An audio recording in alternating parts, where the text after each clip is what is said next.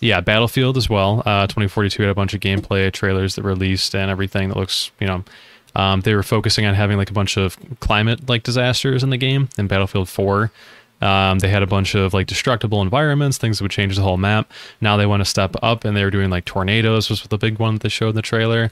But this is another game. This is why I was saying it's been like stepping back to 2015 or whatever.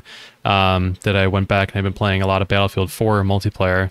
Super fun, even though the game is 2013. It's what does that make it? Almost 8 years old, which is kind of crazy to think about. I think it came out in December, but this one also very fun. I think they're getting more players, and it comes out later this year. Maybe I forget the release date on it, but this will be another one I definitely be interested in playing through because they have squad play as well. So I don't know if you played Battlefield 4 or Battlefield Bad Company 2. Maybe if you played that one.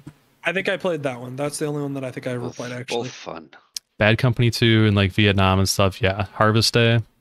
Fantastic maps. Fantastic games. 2142.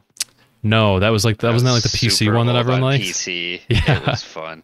They had like a walker looking thing that kind of resembled like the things from Star Wars, except with 2 legs that you could get in. And I don't know, that was, or even Battlefield 2 on PC was just super fun way back in the day. Yeah, that's the one that I wish I had a PC that was able to play at that time. I would have definitely played it. Yeah, we had this old Dell computer that was like super nice for the time that my dad had gotten, and me and Matt would play on it. Yeah, those were the two, and that was back in the days of dial-up. So we had our neighbor Marty, and we'd have walkie-talkies. Discord's first edition. Yeah, good. That's great. That one, definitely, as we're slowly bleeding you into more PC games, I would love for you to get that and pick that up for the holiday season as well. And also, the last thing on Halo is that the multiplayer is completely free. So that's kind of cool. That's incredible. Yeah, then you just have to pay for campaign, which obviously I'm sure you will do, and I will do. Oh, 100%.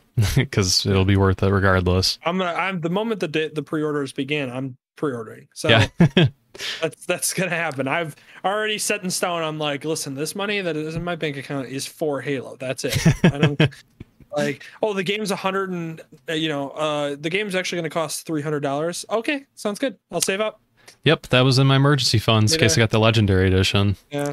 Well, there goes my savings, but hey, man, I got it. Yeah. No, it'd definitely be worth it. I'm fully bought back into the hype. It's fun.